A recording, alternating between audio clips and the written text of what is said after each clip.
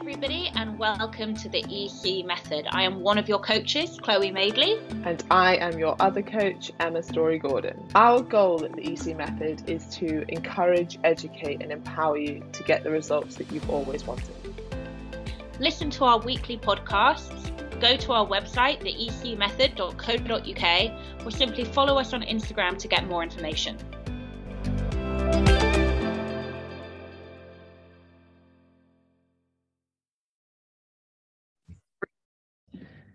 Okay, we're good. We're here.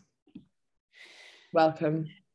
Oh, sorry, I'm just looking at one of our clients has uploaded Here's Samantha. I hope you're feeling good and relaxing, Chloe. I may not have done any of the lifting when we moved, but I did decide to hang a curtain pole the day I went in to be induced. This is me 1 year ago today. Look at the photo of mega prags.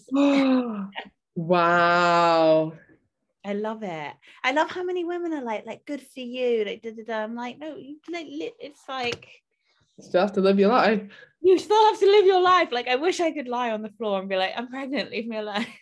I mean, there are definitely points in the day where I do that. Oh. Come on. How are you, Emma? There were bagpipes in your voice notes today. It was very exciting. Oh yeah, there were. Yes, that actually happens quite often. It's such a standard Scottish thing, isn't it? But if you're walking through town, people will play the bagpipes. It's because they know that they'll get loads of money from people being like, oh, what a novelty, it's Scotland and there's bagpipes playing. Oh yeah, they do it for the tourists. When I think of bagpipes, for some, when you send me voice notes, I imagine you're near a Greg's bakery, maybe eating a sausage roll and the bagpipes are playing, and I don't know why. Oh yeah, because that's just so me. You never find me outside of eating a sausage roll, given that I now don't eat meat and have a quite healthy diet. Constantly at Greg's, can't get me away. Don't diss a sausage roll. When I was in New Zealand, all I did was eat sausage rolls every day with just a squirt of ketchup over the top of it. Why in New Zealand? Because I went traveling, y'all, my gap year. Oh, my gap year. And all you did was eat sausage rolls? I gained so much weight in New Zealand because all I did was eat pies and sausage roll from the side. Is the sausage roll a New Zealand thing? Really any baked good with meat in it is a go for them. Oh, is it? Yeah. I didn't know that. Kiwis did not like me. They like me now, and in the rugby sphere they like me. They didn't like me then. Why? I don't know. I was like, guys, I'm piling so much money into your food economy. What's the problem? Give me another sausage roll. Anyway, do we have any admin? Not that anyone needs to know about, obviously the things that were stressing me, but actually nothing that anyone needs to know about. As you were talking as we came on about men dropping the ball, that did remind me of a study I was reading this week for a webinar that I was giving, and it was really interesting. I'm sure many people have heard of this before, but it just kind of reminded me of a few things. But this study was done in Harvard, and it was a business class, and they gave half of the class one sheet of paper and half of the class another sheet of paper, and on this paper there was exactly the same story about an entrepreneur, how they came through and how they built their business and the relationships they had, and essentially the story of them and their business and their success. And the only difference between the two papers was that one said Heidi on it and one said Howard on it. So essentially the only difference was the interpretation of gender. And afterwards, the class was asked to rate this person on a likability scale, how likely they were to want to work with this person, and how competent they thought they were. So the competency was the same between the two. They both thought Heidi and Howard were very competent, but the likability of Heidi was really low. The likability of Howard was high, and the likelihood that you would want to work for Howard was high and low for Heidi. And this is I can't emphasize this enough, exactly the same story. The only difference was the gender. And it just makes you really think. And so I was talking to other coaches about this, as in how you market as a female compared to how you market as a male. And a lot of the advice we get in the fitness industry is from males, from other male mentors. And this is one of the key problems, is that if you're pushy and aggressive as a female, or even if you show off your success, you're unlikable. And that's a societal problem that we need to change and we need to question. But the other point I want to make about this is this school, like the people that were in this class were both male and female. It's not like it's only men that are interpreting women like that. Like Chloe and I interpret successful women as less likable. And even if we're quite aware of that, and you have to kind of catch yourself out and be like, would I think the same about this person if it was a man? And often the answer is like, no, I wouldn't. And that's my own internal like gender bias that we all need to be a little bit more aware of. Yeah, I find really interesting, not surprising at all. I think anybody on the EC method, and obviously Emma and I know that when you are especially self-employed, you know, you run businesses, you have to be a bit of a quote unquote ball buster. And again, that term would never be said about a man, just women. We bust balls, guys.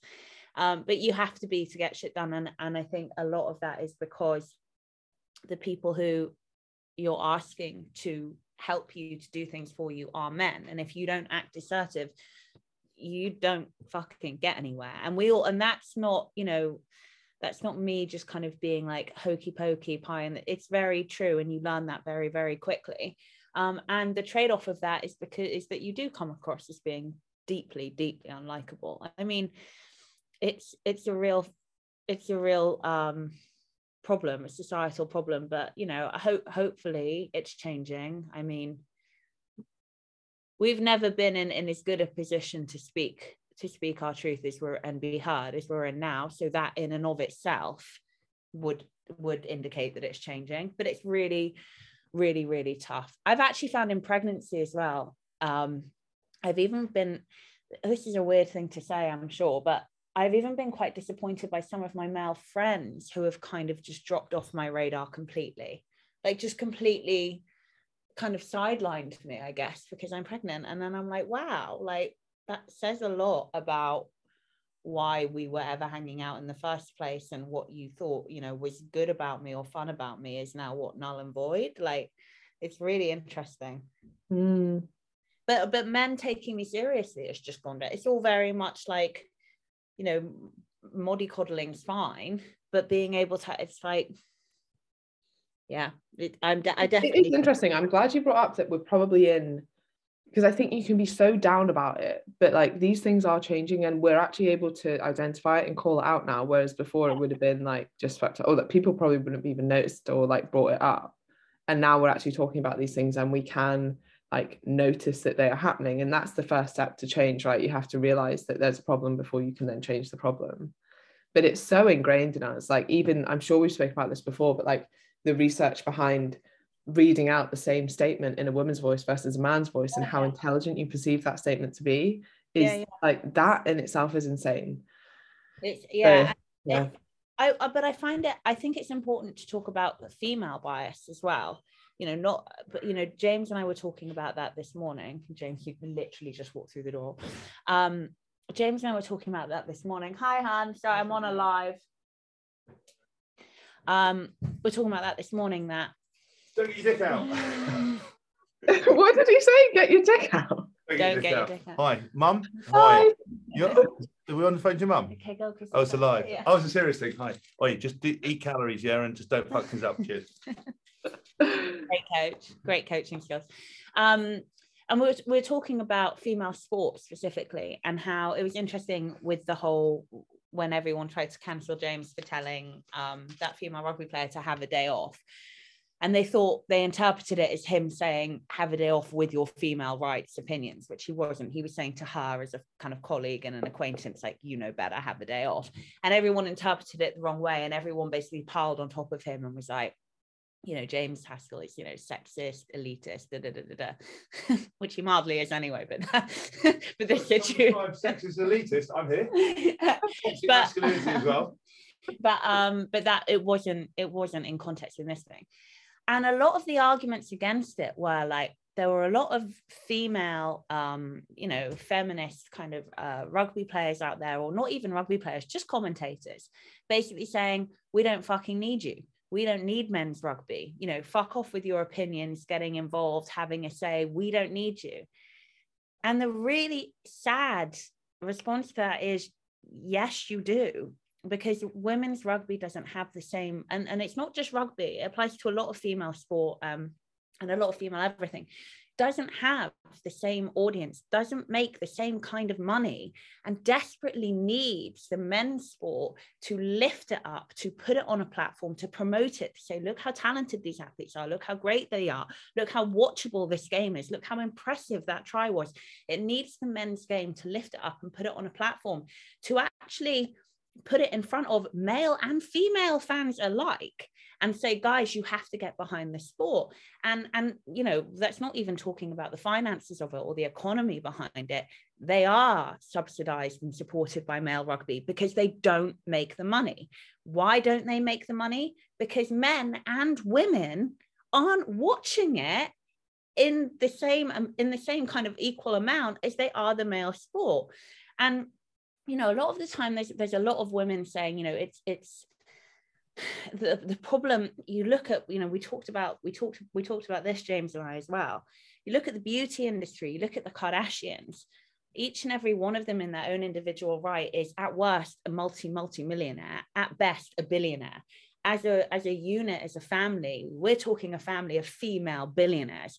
Why? Because they appeal to a female audience.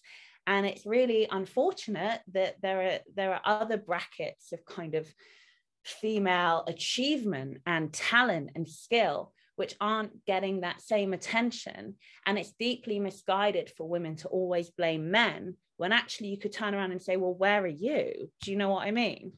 Oh, absolutely. Like all of this research that shows these biases, it's like women are not treated the same as men by both men and women. And women, yeah. It's like, it's not just like men are like have this gender bias. Like we all are exposed to it. And actually, you'll probably notice it in yourself as well. Like I've noticed it in myself. I'm like, would I still feel that way if that was a man saying this stuff? And I'm like, maybe I wouldn't. And it's an uncomfortable truth to sit with. You're like, oh shit. It's true. Like being pregnant's been interesting because every turn I've had to choose someone else to put around me, it's been a female. But then I'm thinking, but would that decision be the same if, as we're talking about like mentoring, business mentoring? I don't know. I hope so, but I don't know. It's very interesting. But you definitely, I mean, Emma, I'm sure that you can relate as well. You definitely feel it. I remember as soon as I started my first business, Fitness Fondue, within a week, I was like asking my then boyfriend to make phone calls for me because things would get done like that.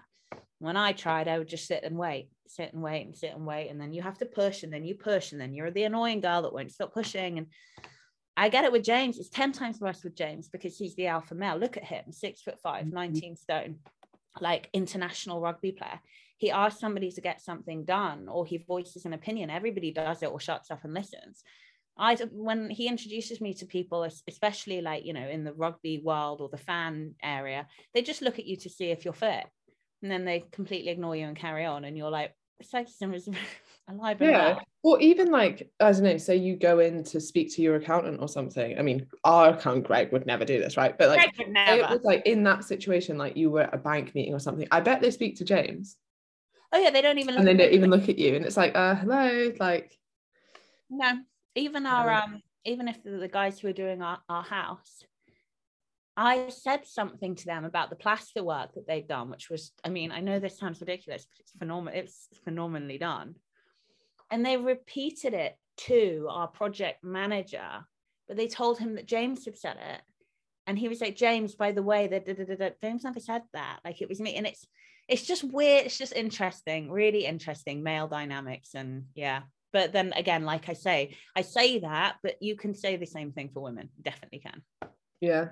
I mean, Hazel's just commented here saying she was watching the women's football the other night with her daughter who's 21, and she commented that any women's sport, we have to preface it with women, but with men's sport, we don't. It's just assumed. It's like, I'm watching rugby or I'm watching women's rugby. You're not like, I'm watching the men's rugby.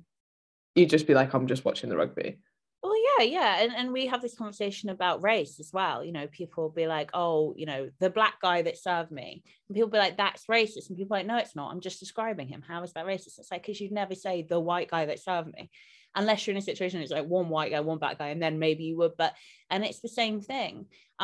you know, but this is what I do think women need to understand is with female sport, I completely agree with that point, but the reason why it's distinguished is because it doesn't make as much money or have the same audience as the men's sport, and that is as much a fault of women watching as it is men. And that is something that I think people need to, Emma and I talk about this in terms of like body confidence stuff, right, and body acceptance stuff. People need to understand the reality of what they're talking about, instead of just immediately being like, why isn't it as important? It should be as important. Female athletes are just as impressive as male athletes. Yeah, but why? If your question is why, it's because it doesn't make as much money. It doesn't have the same pull. It doesn't have the same drive. And so that's the thing that needs fixing, not the fact that it's in a different category.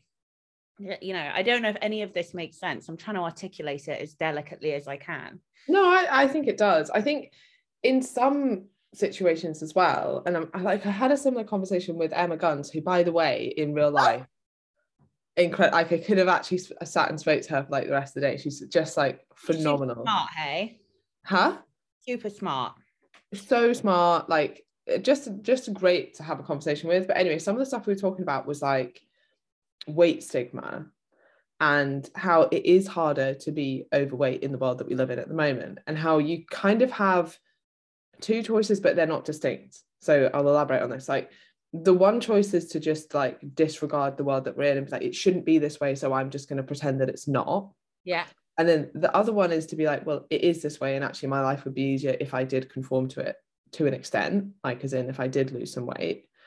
But that doesn't mean that you can't then want to change society as well. And I think actually a better example of this is what we were talking about at the start, which is maybe how you show up as a woman, knowing that if you are assertive and if you speak up in a certain way, in which if you were a man would be seen as confident and empowered, you will be seen as unlikable. You can either do that and not get as far in your career, or you can play the game a little bit and also try and make societal change. Like, you can call these things out, but you can also not like stump your own progress by trying to be like that just because you feel like you should be able to be like that. Yeah. And I guess like that was the point I was trying to get across when I was speaking to these coaches. It's like, yeah, it's not fair that women have to market themselves differently, but they do. But they do. You can either not like it and not do very well and be unlikable, or you can accept it, play the game to an extent, and then also try and make change as well. Like, talk about these things and call them out when you see them and question your own biases and other people's. Like, when you're talking to your mates, Amelia and I do this all the time. We're like, genuinely, one of the things we say to ourselves quite a lot is like, would you find that annoying if it was a man? And I'm like, fuck, damn it. Like, no, maybe not. But it's good to call yourself out on these things. It's such a good point. Natalie Pinkham, she's a very well-known female sports presenter. Specifically, she does F1 and all the racing and everything, and she's a really, really good friend of mine. And she has really interesting opinions on this, in that she's like, I want to come across as like attractive because it's such a male audience and it's such a male industry, that she's like a female working in it, and she's like, I want to come across as attractive so I get jobs, but I don't want to come across as too attractive so that I kind of, that's all I'm known for, like it's just my appearance, my thing. She's like, I want to come across like I'm really informed so that people will listen to and respect my opinion, but I don't want to come across like I'm too informed because then that's going to irritate the male audience. And she talks about all this stuff. And I say to her, like, this, like, tell me kind of the conclusion that you come to at the end of all this push-pull in her head, that a man would never, ever, ever have to consider, how good looking am I? How much do I know about F1? It's like, I'm going to look as good as I can look. I'm going to sound like I know the most out of everybody here. To a woman, it's a push-pull constantly. And she said exactly that, Emma. She's like, I have to play the game in order to get where I want to go in my career. And I don't know if anybody knows anything about Formula One, but she's probably the most, like, I would say, in demand, well-respected presenter in that field, regardless of the fact that she's a woman. But that has been mapped out very, very strategically by her throughout her whole career. And she's got there. And her goal, and Gabby Logan says the same thing, her goal when they get there is to prove without saying shit that women can do it just as good, if not better, as men. Be likable, be informed, be attractive, but not intimidatingly so. Like I know on all the morning TV shows, for example, it's like the women have to have kids and they have to be attractive, but not too attractive. I don't know how Holly Willoughby got the job because she's fair, but like, but it's like, it's always this thing, but it's like, and then once you're there, you speak for yourself. Hey, I'm here. I'm at the top of my game. I don't think anyone's getting more work than Natalie Finkham. Like, and it's like, and I'm a woman in a man's world. And same with Gabby Logan, who is just, I mean, stop with that. And they never say anything about the fact that they're women, never. But it's a constant thing they've had to think through to get where they are. It is, but it's very interesting. Sam is just saying, try being a trailing spouse, which is my official title in the expat world. We basically don't exist. What? A trailing? That's what the women are called? Yeah, I guess. See, that's offensive. I know. Janet's saying car salesmen are the worst with the disregard. No, I don't need to see the visor mirrors. What's the engine like? Love that. I think it's fine. People, men who are in control of money, they're the worst. Always, every time. I'm like, for fuck's sake, please do not patronize me. I run 2 businesses. Shut up. Yeah. I think sometimes I think it's quite funny though, because like I mean I walk around looking like a total like tramp, and like I don't care that people think that I don't like run successful businesses, and like you would never freaking know, right? But this is I quite like that. I say that to James, in terms of UK especially, it's the people that look like they don't give a shit about anything that have the most fucking money. And actually, like, look at like Mark Zuckerberg and like Elon Musk, like, and it's the people who are very flashy. Now, I think this is different culturally, because obviously anyone who's ever been to Saint-Tropez and seen the Russians there will know that this does not apply to them. But it's the people typically who dress super duper fucking flashy, like they have all the money in the world, who are probably like peddling like ducks down under the water to try and accumulate cash flow. It's really interesting. Like I completely agree with that, but I do think culturally it depends where you are. Yeah, I mean there's a saying that's like the Ferrari that you drive just shows like how, like, basically having a Ferrari just shows that you have that amount less in your bank account. It doesn't actually show that you have anything. And it's like how flash is that? Like we see that as like, oh my god, they've got a Ferrari, they must be really rich. It's like, well, no, we just know that they had that disposable income they don't have anymore. So I realized today, Emma, you're like one of the only people in my life that I just talk about money with, and it's really interesting. I'm so careful about like who I speak to about something. It's really, and I think you and I find it really interesting from a like societal perspective, but I think a lot of people find it really uncomfortable. Anyway, that just came up in my head. Yeah, I guess it's because because like we are kind of involved in each other's finances, right? Yeah, very deeply involved. Oh, can I just quickly clear something up? I listened back to our thing the other day because we're about to start promoting EC, so I'm trying to get cut downs, and I literally said to Emma, but then you interrupted me because you were in the middle of saying something. She was like, she said, is anything affordable in London? And I went, well, not to you. And then she carried on speaking and saying what she was going to say. And it basically sounded like I was like financially dissing Emma. I wasn't.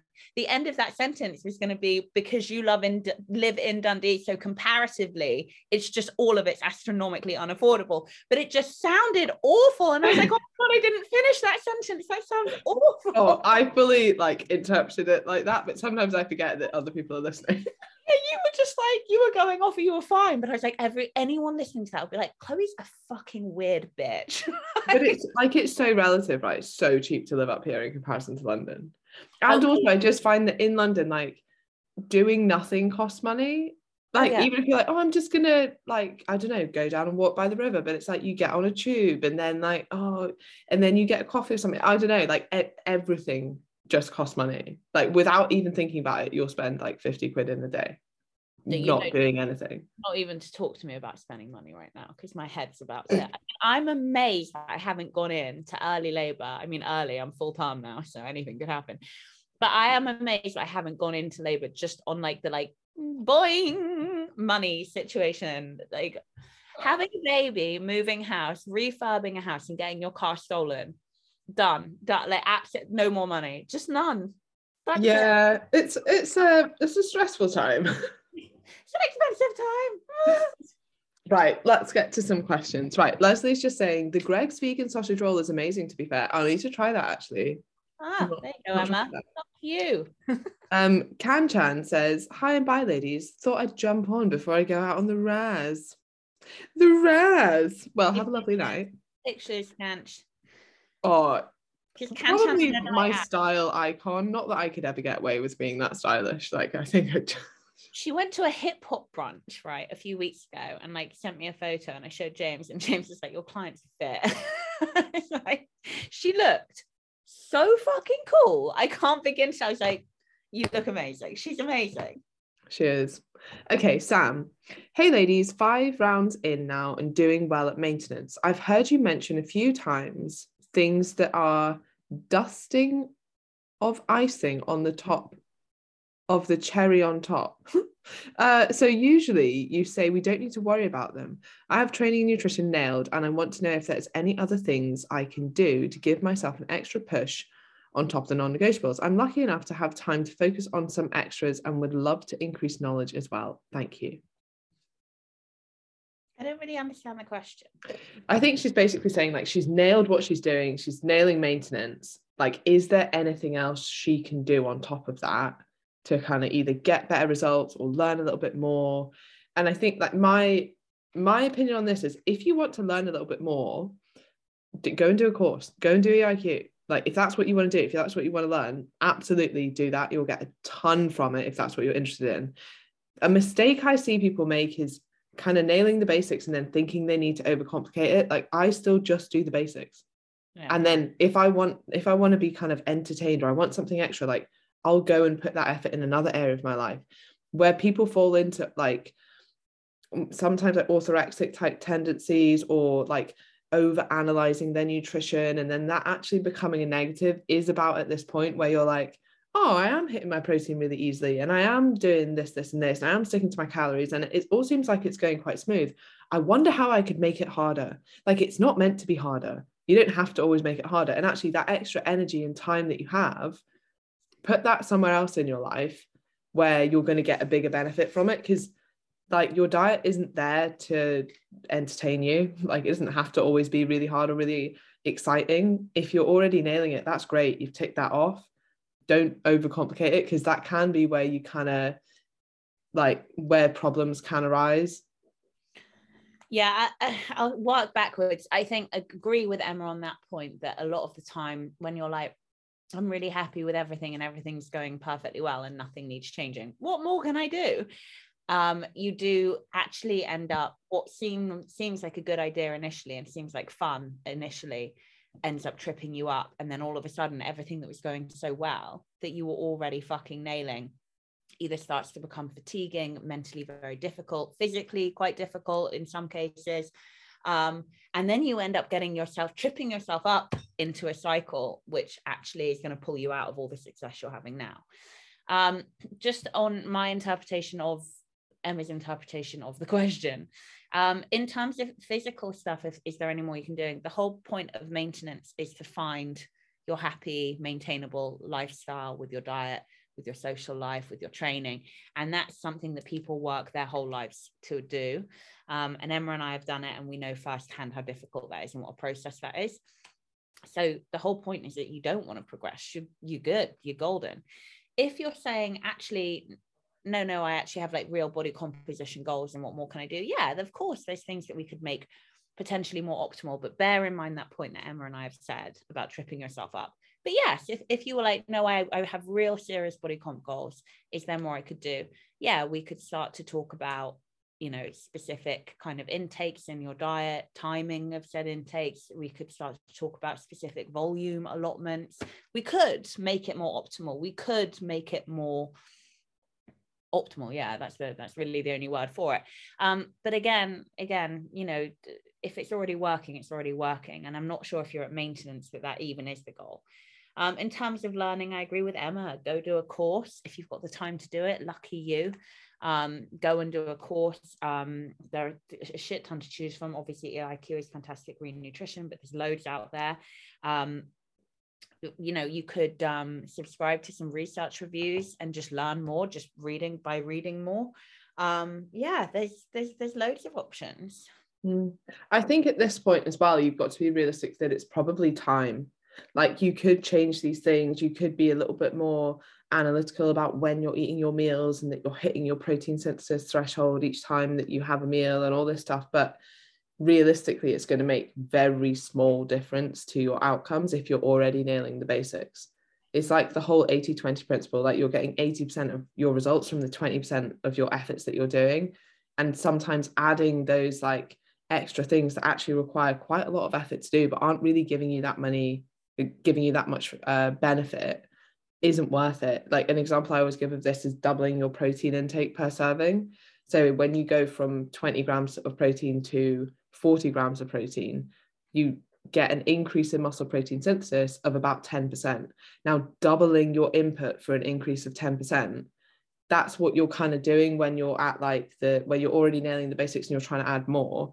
Bear in mind that the effort you need to put in will be so much higher in comparison to the reward than it was when you were nailing the basics. So you just got to like consider whether the cost benefit is worth it for you in that situation. And I mean, training is a good example of this. Like, you don't just want to do more and more and more, because you'll reach a point that you actually just can't recover from that. And then it does become a negative. And that's easier to see in training because we know about overtraining.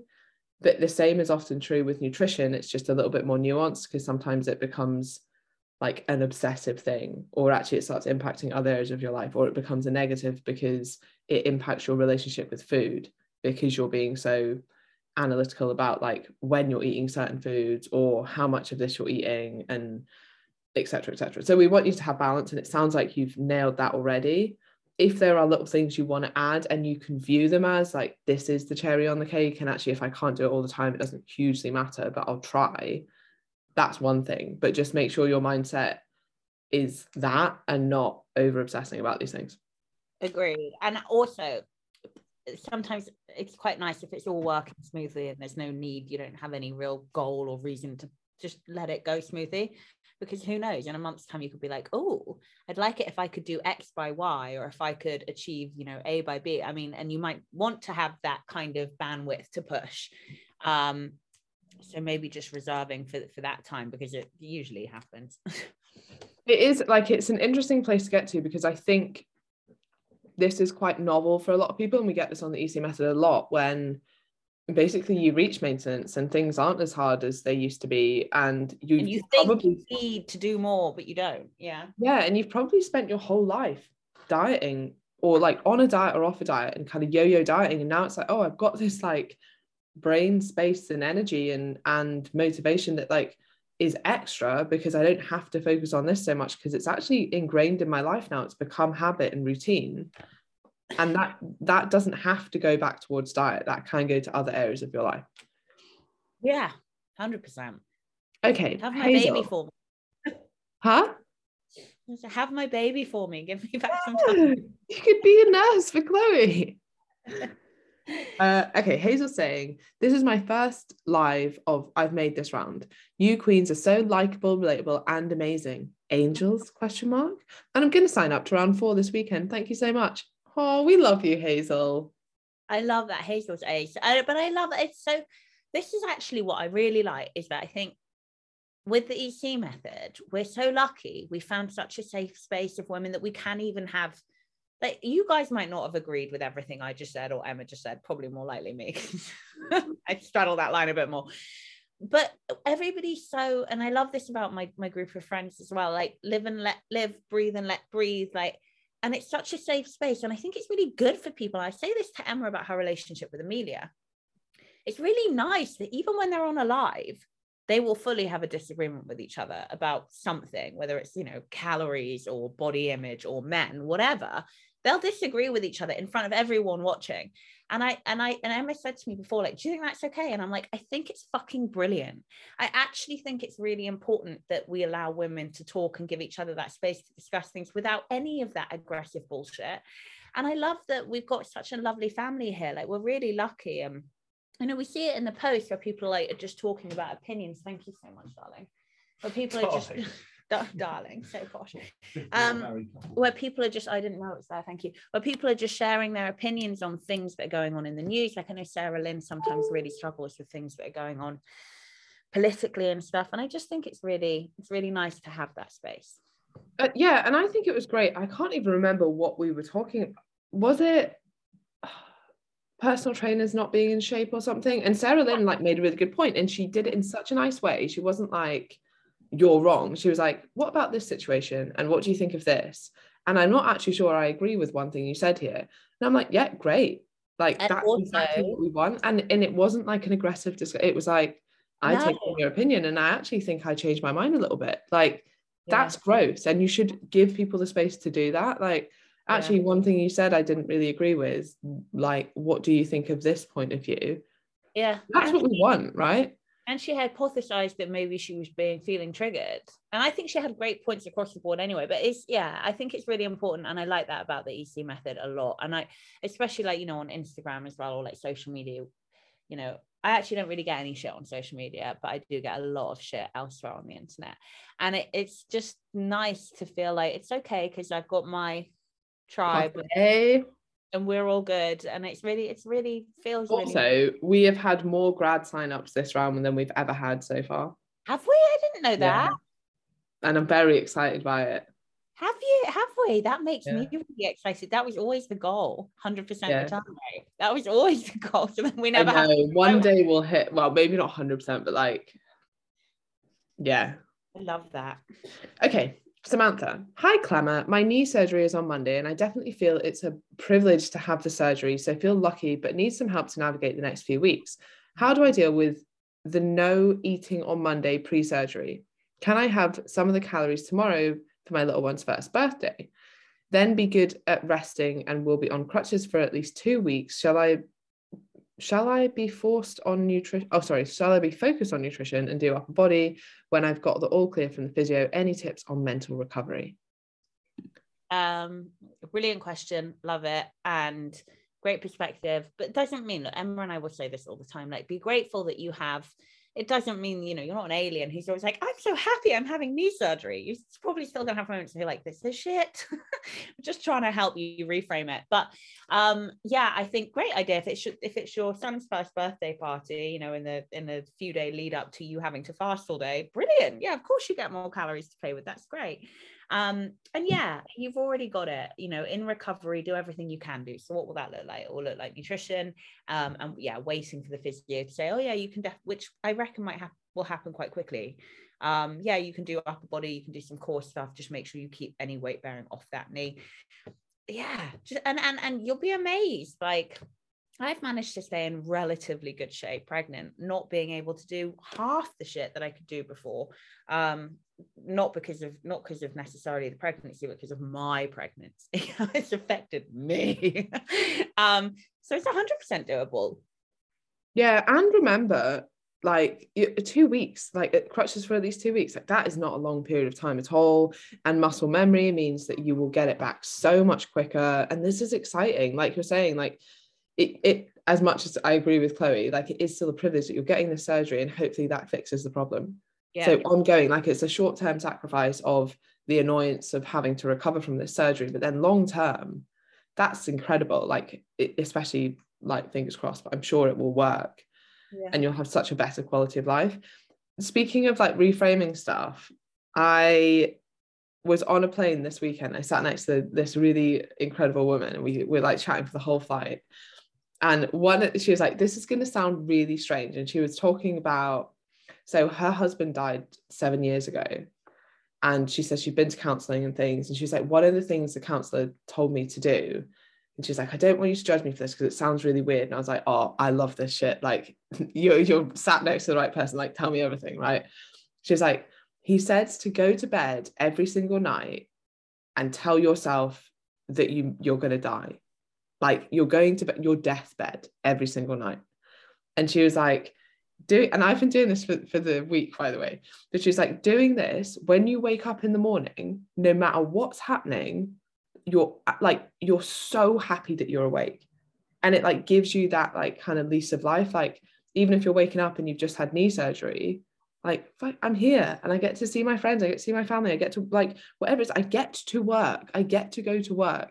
Like most of the time we have to experience something horrible to like kind of appreciate just the most basic things.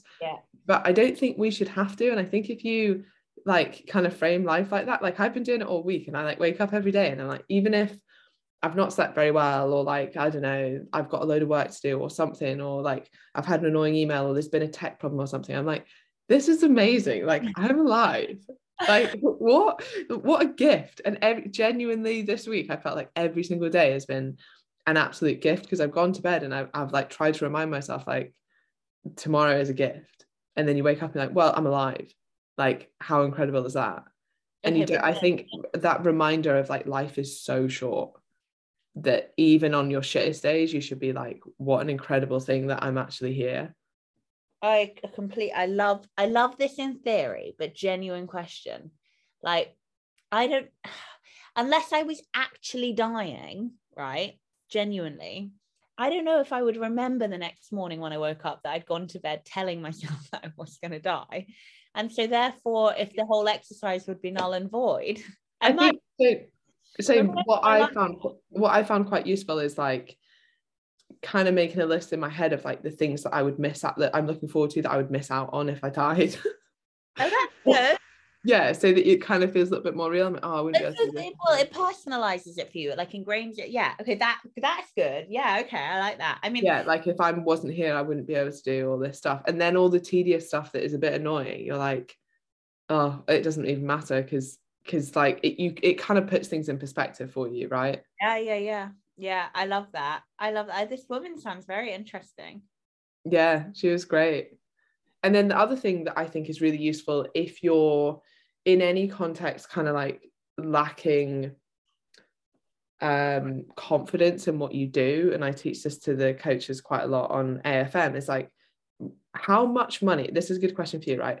How much money would you pay to get back everything you know? So for you, like every book you've written, your degree, every single client you've coached, your experience as a coach, your like qualifications as a personal trainer, like everything, and even things that aren't directly related to what you do, but like all of your experience, how much money would you pay to get that back? And you kind of realize like all of it. Yeah, I was gonna say all of it. Yeah, like I wouldn't even have enough, like I would take out a loan, like I would do everything that I could to get that back.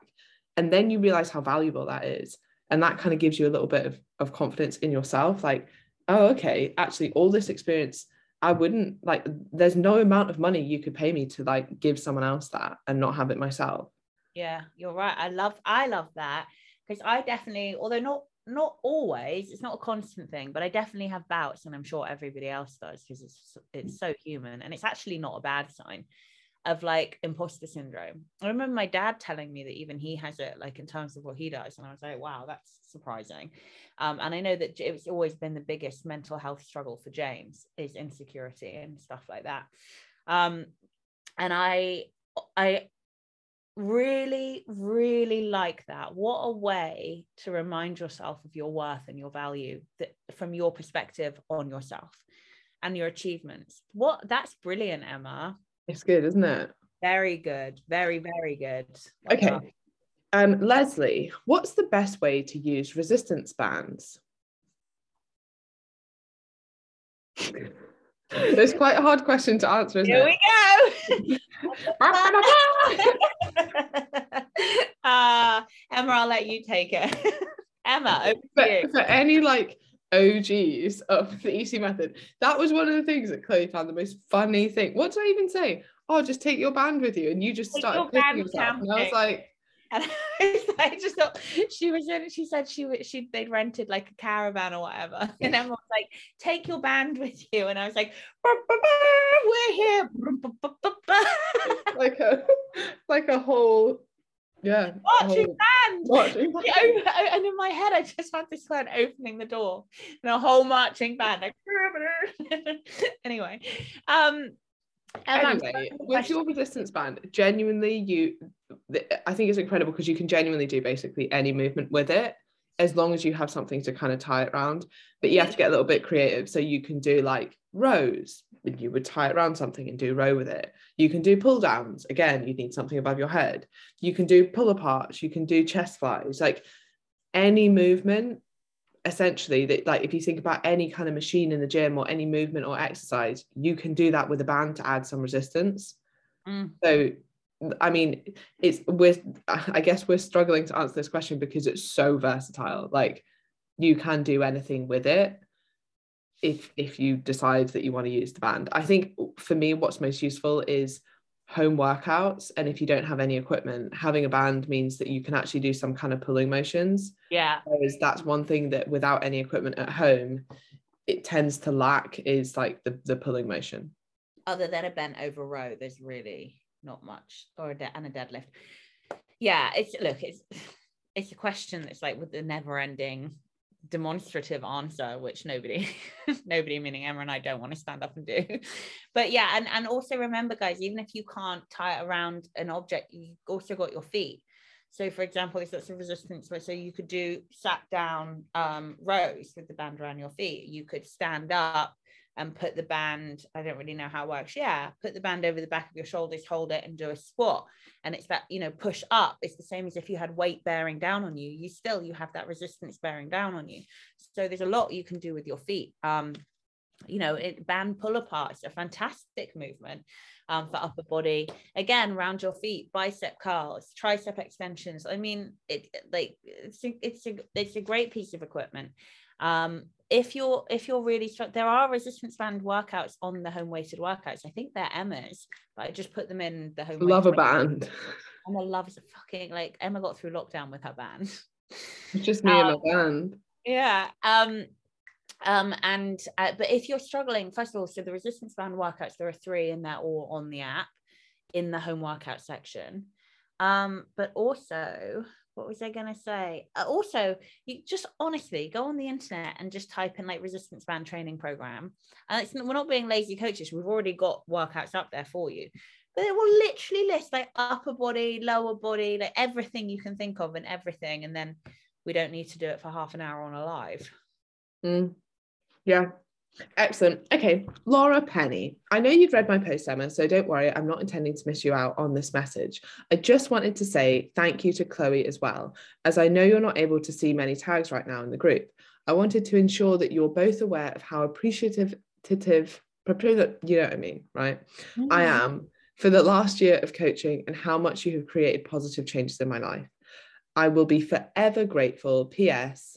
Emma, I'm still thinking about the new goals as asked. Oh, well, I really appreciate that. Yeah, guys, you might have noticed I'm slowly but surely coming away from tagging, just because I am full-time now and there's a lot. There is a lot going on and there's a lot to try and I'm also trying to stay as calm as I can and as actually like chill as I can, but I'm still trying to get back to most of them, and I will be on the lives until I pop, which really will be any day. So okay, right, Holly, love the focus on life as a gift. Reset every day, waking up with a new day full of surprise and fresh experiences gives such a message of hope. Yeah, I love it. Like, I genuinely feel so happy this week because of it. I love it, but I'm like, I reckon I would just I would get to midday and then I'd be like, oh, I remember, I thought I was going to die last night. No, I'm like, I need something to like ground me in it, Yeah, maybe doing like a little bit of journaling in the morning, or maybe not even journaling, just like writing down like, oh, look, I'm awake, I'm alive. Maybe have like a sign at the end of your bed, you're alive. Yeah, that would be good. That would be really good. Yeah. Okay, we're up to date on the live. Oh, okay, fine. I was going to tell a story, but it's fine. Let's go to, should we do a couple questions? Yeah. Sorry.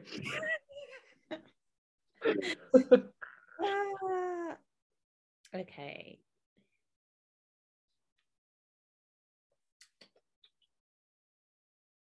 Here we go. Right. What? It's either Helena or Helena. I don't know. Happy Friday, Clement. Could I ask you about reducing calories for today's live, please? What, while we're on the live, or I started out on 1800, just in that bracket, but my weekly averages are more like 1600. My goal is fat loss, and I've dropped 7 lbs and look a lot smaller. Haven't done any measurements yet, so overall I'm very happy, although I do have a fair way to go.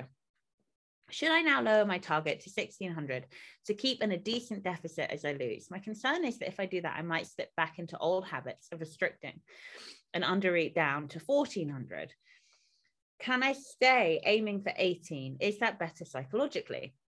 Am I getting too hung up on the details here? My activity is consistently around 11 to 12K steps a day and 2 weekly workouts. Thank you. You are getting a bit in your own head about it. The answer is simple. Keep 1800 as your target and bring your kind of lower end of that bracket down to 1600. So always aim to nail that 1600 with that added kind of ease and allowance of up to 1800, 16 to 1800. And then you know that you're safeguarding yourself from bad old habits of being like, oh, I may as well just drop down again. And then you get into a shit cycle. And you're doing something that realistically, you know, is realistic for you. But you also have a higher calorie target should you so need it. And if we've told you that 1800 is going to be a deficit for you, it's going to be a deficit for you. So don't be scared to crawl up into it. Emma? Yeah, I think the question be like, will this result in X, like from a psychological perspective? Psychology is so individual. So like some people might see that target in a completely different way than you do. And it sounds like from what you're saying, actually the way it's working at the moment, and you're always being a little bit under, you're already hitting around 1600. So we don't need to lower your calories. Like you're already nailing it. I guess she hasn't said here, but did she speak about the results that she's getting? Good results. She's lost 7 pounds so far. Yeah. So like you don't need to change anything at all. Sounds like you're absolutely nailing it. I agree. Okay. Right, let's do the next one. Catherine, I was just reading a bit of this. Okay. But actually, a good point to add on that is like, I really like what Chloe was saying about the range, because it's so easy to think, oh, my target's 1600. So if I go over that, like I failed, forgetting that like at 1600 calories, you might be in a 400 calorie deficit. So if you go up to 1800 calories, you're still in a deficit. If you go up to just below 2000 calories, which might be your maintenance, you're still in a deficit. So it's not like as soon as you go over your calorie target, you'll no longer lose fat. Like you'll still lose fat. You just might not have lost quite as much fat as if you stuck to that calorie target.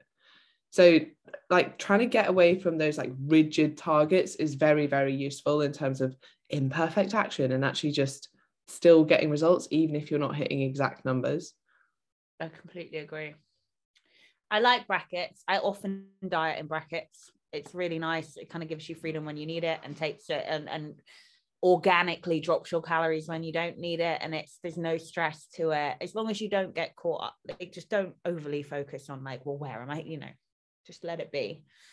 Okay, Catherine, I'm looking for some guidance in what I know is a specific area. I was sticking to 1600 calories and I lost a pound or so, and then I lost my period, which I have a history of. So I increased to 1800. Emma, you advised that I increase 150, but I ended up going up 200 to 1800. I've been doing that for a week now, hitting a minimum of 50 grams of fat and 120 grams of protein. And I usually exceed it by 100 to 200, I think she means calories, on the weekends due to a glass of wine or two. I still don't have my period, but I guess this is going to take time. Now I'm not sure when I should be reviewing this.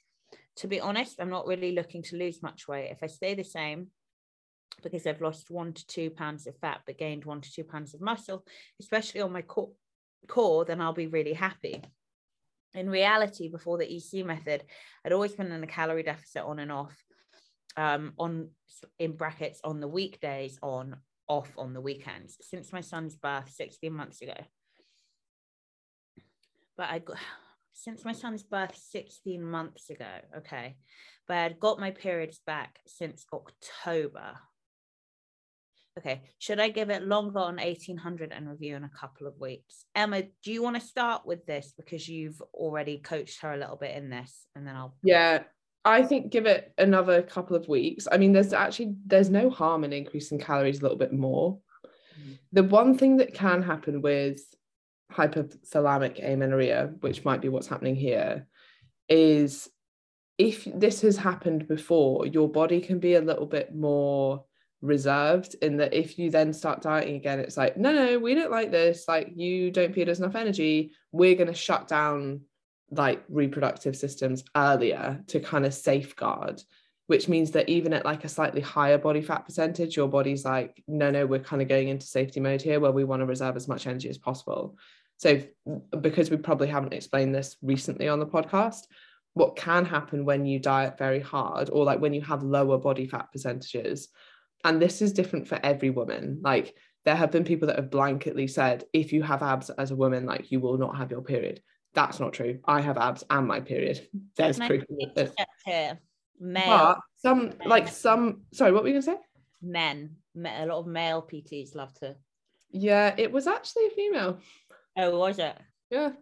I'll tell you who it was after. If you have abs, that categorically means you don't have a period. That makes me very angry. Yeah, like it, and it's, I mean, it's a stupid thing to say. However, for a lot of women, that is the truth, because you need to go to very low body fat percentages for some women to see visible abs. So there is a consideration there. And essentially it's your body saying, we don't have enough energy available, so we're going to start shutting down energy costly processes like menstruating, right? And so it's not a good thing. And not only does that just mean, like I think a lot of people used to just think, that just means I don't have my period. Oh well, don't really care, it's kind of a hassle anyway. But there are real implications to this, and things like bone mineral density, your ability to build muscle, your risk of cardiovascular disease, and sometimes like long-term implications of this. So it's not something to ignore. No. Yeah. And also, like, even if you think at the moment, I don't think I want kids anyway, you don't know that that's always going to be the truth. So like, don't ignore these things. I'm very glad that you reached out and you said like this is happening. And the one thing that you need to do when this does happen, if you think this is the reason that you've lost your period, by the way, also speak to your doctor, because there are numerous reasons that people lose their periods, and it might not be the calorie deficit. However, in this situation, it kind of sounds like it probably is, because that seems to be the thing that has changed. So the first thing you do is bring calories up to about maintenance, and then sometimes reducing activity levels as well.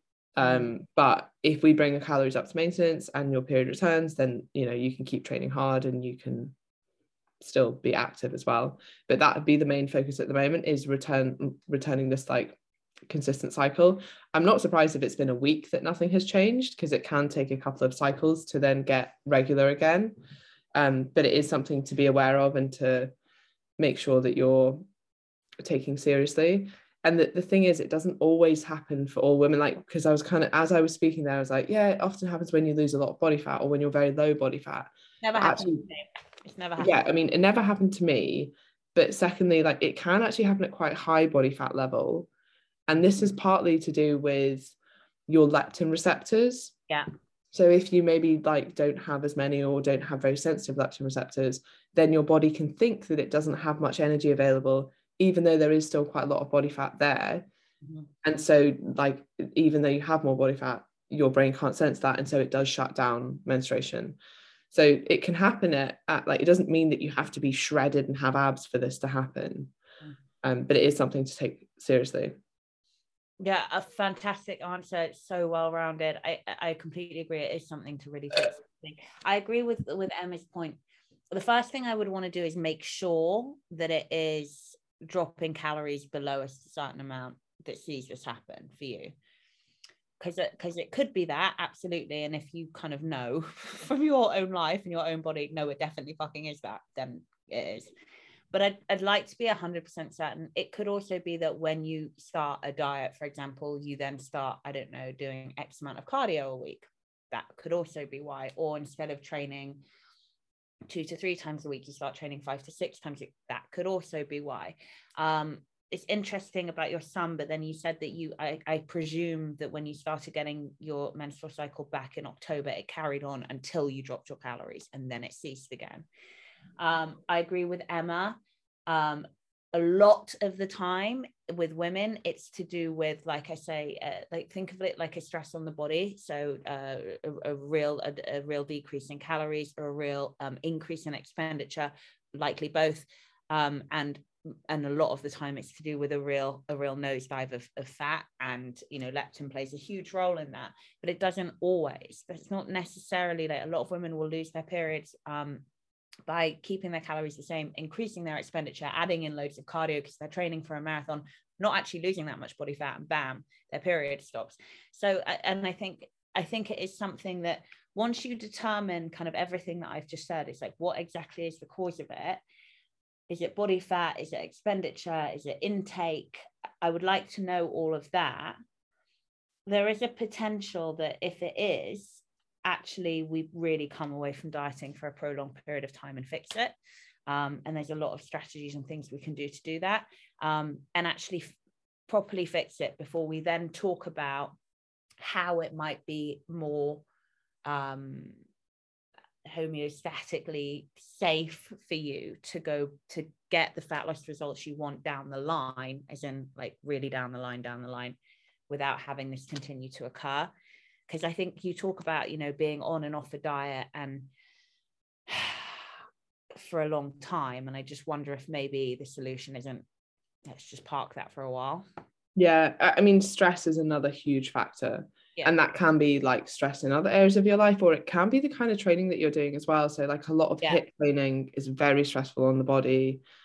And so something that comes up a lot when we talk to people about HA is often like almost trying to get around the problem. And then like, this is why I completely agree with Chloe, but like, I still want to lose body fat, but how can I do that? Or like, I still want to stay at this body fat percentage, but I want to get my period back. Can I just increase my fats within my calories? And it's like, no, actually the way that you get your period back is by increasing body fat. Like you need more energy available. And that's really like fundamentally the only really thing that's going to change anything. Sure, increasing the fats in your diet isn't going to do any harm. Reducing your like the amount of HIIT or very strenuous activity that you're doing, again, is probably a good thing. But the like by far the main thing that you need to focus on is increasing the amount of fat that you have on your body, so that your body feels safe and has enough energy to then menstruate. Yeah, perfect. But obviously, to caveat all this, please also go to your doctor, because there are many reasons that you might be missing your cycle. Yeah, Emma and I are not doctors, just in case anyone didn't realize. Although actually with Emma, it can be quite confusing sometimes. I feel like you're more informed than a lot of doctors. Is there anything else in the live? Just Helena saying, got it, thank you, super helpful as always.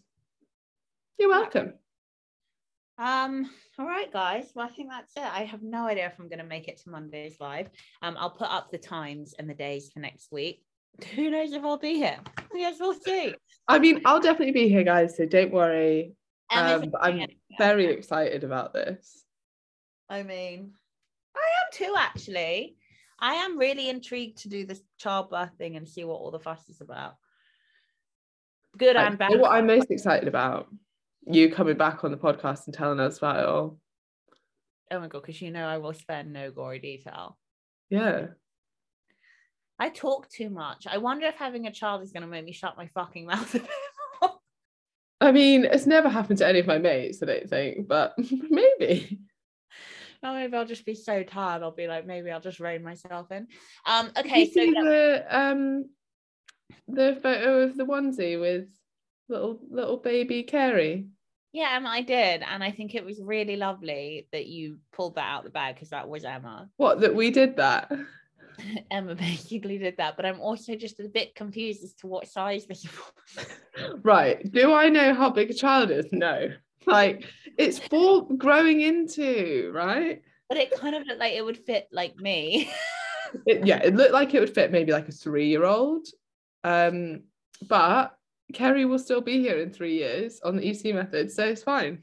Of course you'll. And I actually saw a baby today that was a baby girl, the biggest baby I've ever seen in my life, and I said, oh, I hope that doesn't come out of me. She was huge. And I was like, yeah, I mean, the one he would have fit that baby. Well, there you go. You never know, do you? And the mother was like this teeny tiny 5-foot sparrow thing. And I was like, oh. Oh my gosh. I do love a big baby. Okay, so we'll probably see you on Monday, but we will let you know over the weekend. Okay, love you all. Bye.